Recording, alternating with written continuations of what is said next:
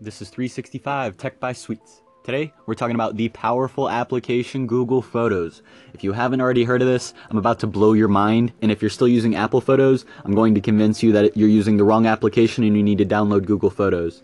Been hearing more and more people talking to me about how to move photos from phone to phone. This is the answer. Let's get into it. Google Photos is an application released by Alphabet or Google or one of the people in that conglomerate of things. They released this Photos application for unlimited storage of your photos, no matter where you're at, what device you're on. I love it. There are so many features that this thing has. I'm going to go into the top 3 first, and then I'll break down a lot of the rest just for value additions for people. I like the 80-20 rule, provide the 80% value that's going from 20% of my content. So first, unlimited storage. If a photo is greater than 16 megapixels, if it's greater than 16 megapixels, it'll get reduced or it can't be stored. As for videos, if you try to upload anything that's greater than 1080p, so regular high def resolution, it'll just downgrade the photo to standard resolution. This is different from Apple Photos and Shutterfly and other storages in that, one, Apple Photos is limited to your device. You have to typically remember to back it up, and you're restricted to file size, or you're restricted to storage amount. If you want to store more, you have to pay. Google Photos is the opposite trend. You can store unlimited photos, and if you want to store high quality photos, that's where Google's pricing starts. Is if you want to store specific high quality or high resolution images, you need that one, it uses up part of your 5 gigabytes of free storage. So you've got 5 gigs free. I think most people could deal with that. And if you can't deal with that, then you can store unlimited. Unlimited, that means no limits. So my top 3 features, one is the unlimited storage. Second, that you can label people. So it'll automatically prompt you, because Google's super great about machine learning and image recognition. It'll automatically, when you hit the search bar in Google Photos app, it'll show you a bunch of photos of people, and it'll give you the option to label them. So I took a day and I went through and labeled everybody. So it knows that my photos are Patrick Sweetman. It knows my friend Jesse and Kevin and Steven, all by their first and last name. That way when I say, okay Google, show me photos of Abby Sweetman, Showing your photos of Abby Sweetman on Master Bedroom TV. she already knows who I'm talking about and sorts through all of my photos, so that way she just puts those right onto my screen for me. My third favorite part about it is cross-platform. So if you're changing phones, it works on Apple iOS. If you want it on your desktop, it works on your desktop. Anywhere you could think of. Google does a really good job of making sure that your photos are available no matter where you're at. They make it very easy and passive for you to automatically back up all of your photos. You don't need to think about it once you download the app. You just select which folders you want it to be backed up, and then it'll automatically do it for you. That way, the next time you need to get a new phone, you don't need to worry about paying for storage or finding a special website. All you do when you get a new phone is download the Google Photos app, sign in using your Google account, and then it'll have all of your photos there. You don't need to download them to your device because they're all stored in the cloud. You have unlimited of them, so they're all accessible from any device. I think this is the fact that just goes over a lot of people's head. You don't need to download these photos. They're all available to you, just like the photos on Facebook and Instagram are to you. You can view them. You can also download them, share them, edit them, whatever you'd like, most of which can be done within the Google Photos app. The cross-platform and unlimited storage together are a potent combo for Google Photos. And now let's go into some of the less big stuff that I think adds a ton of value to Google Photos as a platform and as a sharing application. You've got automatic PC and Mac backup. So if you go on your computer right now and go to Google Photos, it'll probably prompt you to say, hey, you want to save all of your photos that are on your computer, and then you can just download the Google Photos app onto your PC or Mac. It'll go through your entire PC or specific folders if you'd like, find all of your photos, and then back them up for you. That way, if your PC breaks, or if you want to view the photos that are on your PC on your other devices, those are already there for you. You don't have to go through and manually select stuff. Google just is going to search through all of your files and do that. If you're comfortable with Google searching through your files, Google again gives you a lot of customization with this. So you can make it so that it doesn't automatically search through any of your files on your computer, and you can still just drag and drop them from your computer. That kind of removes the point of the automatic backup for your PC and Mac. But hey, if you're that paranoid about Google Living your info, you do you. I'm not going to judge you for it. So I really like having that on there. Typically, I don't store photos straight onto my computer, and I don't take photos from my computer. So if a photo is ending up on my computer, it's either a screenshot from from an algorithm that I've been coding, or from a project that I've been working on with a client. So I'll still have those backed up, but I have my PC get backed up to my professional account, whereas photos that I take on my phone are all backed up to my personal account. I like that too. You can just hit the little, your profile image in the top right of the screen and then switch, and then have a segregated set of photos. So that way I can isolate all of my photos to Sweetman Tech, my professional, or Par4, which is my personal.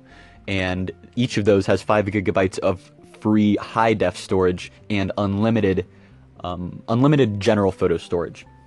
In addition, you've got assistant notifications. So every once in a while, I'll get a notification from the assistant that says, hey, we created a video for you, or we created an animation for you, or XXX. They like to the assistant automatically works on your photos when you're not there. You've got a personal assistant in your pocket with the Google Photos app that's working on trying to optimize your photos for you. So you'll open it up and it'll say, hey, we created a stylized photo, which is an edited photo. It brings out and highlights some details to try to make the photo look better. Or an animation, which is a bunch of photos together, similar to a GIF or a fast slideshow. And then there's a movie, which it'll add music. You have some music tracks that you can pick from. It'll line them up, pan through some of the shots, play videos in order, and do all of that just by selecting. You can select for animations and videos anywhere from 3 to 50 of them.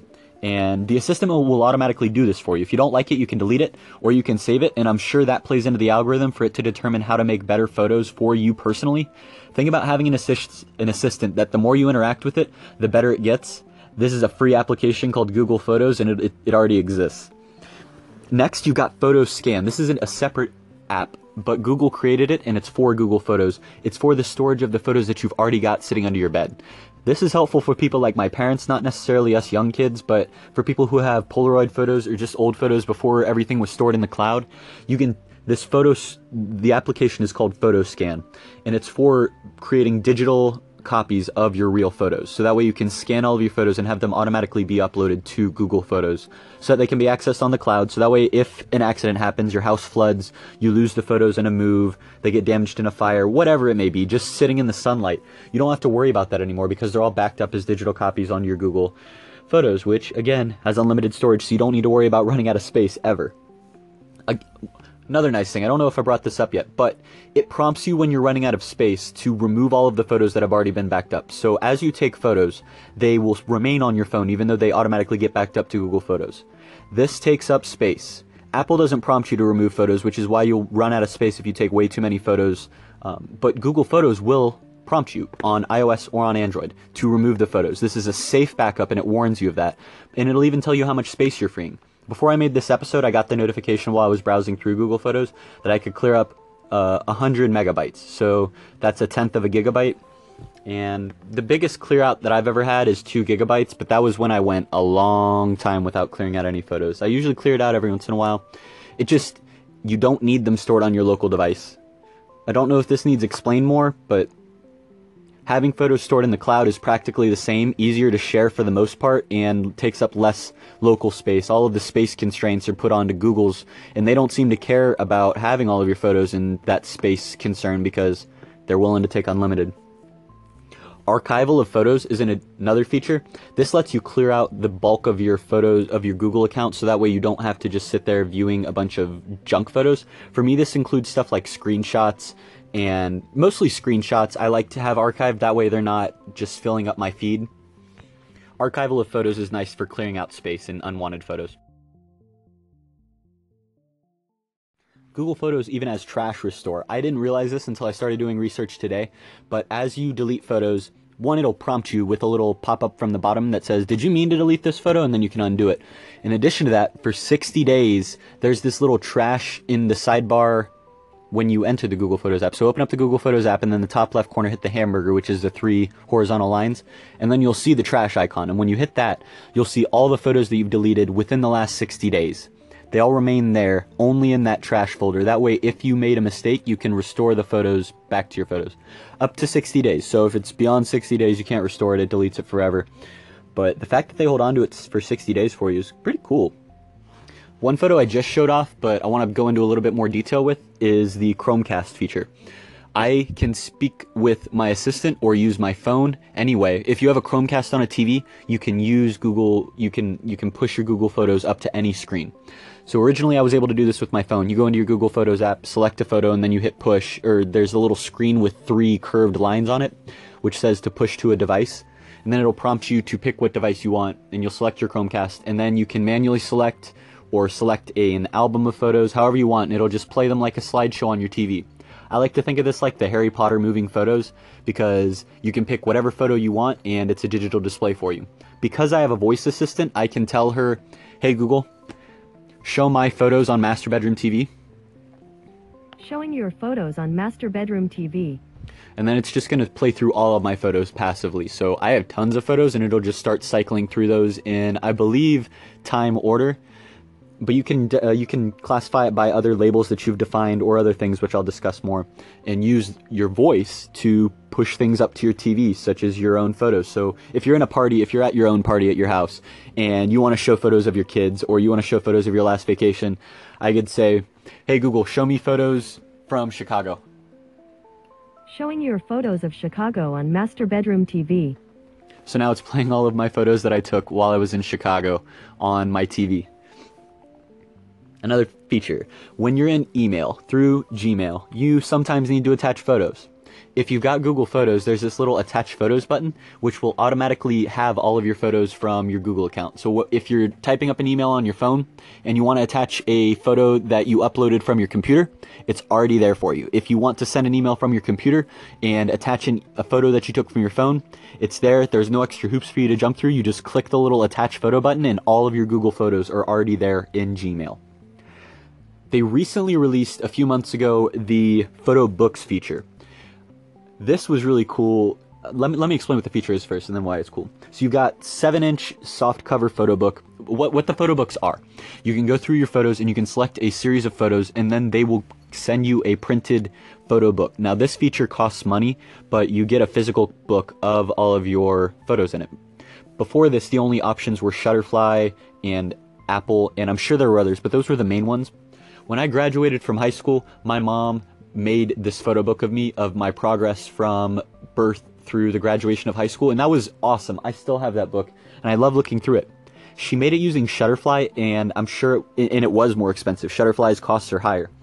For Google Photos, for their photo books, you've got a 7-inch soft cover book with 20 pages for $9.99. And if you want to add any additional pages to the photo book, it's 35 cents per page. So if you wanted to make a 40-page book, hey Google, what's 35 times 40? The answer is 1,400. All right, that math didn't help me very much, but it's very cheap to add additional pages. So if you wanted to double size of your book, you could do that. The 9-inch hardcover book, so to get an additional 2 inches and have the hardcover, it only adds $10 onto the initial price, so $19.99 for a 20-page photo book, and for additional pages, it is 65 cents. In addition to being able to search people, you can search objects, locations, dates, and also emojis. I didn't know you could search for emojis, but I tried it out. I typed in an emoji of a cat, and it showed me all of my photos of my cats, Solana and Kalani. You can put an emoji of a bus, and it'll show you all photos of buses, etc. Like, do an emoji of a cake, and it'll show you all photos of cakes. Emoji search is cool. I don't know if it's necessarily relevant, but it's really cool and a fun feature to have. If you can't tell, I love Google Photos. I think it's a great way for you to not have to worry about where your photos are at and if they're all together, and to not have to worry about the platform that you're on, because it works anywhere. Unlike Apple Photos or some of the other applications that you might use as a replacement to this, Google Photos works everywhere. If you have any thoughts on Google Photos or any other applications you think are good contenders, call in. Otherwise, I'll catch you tomorrow.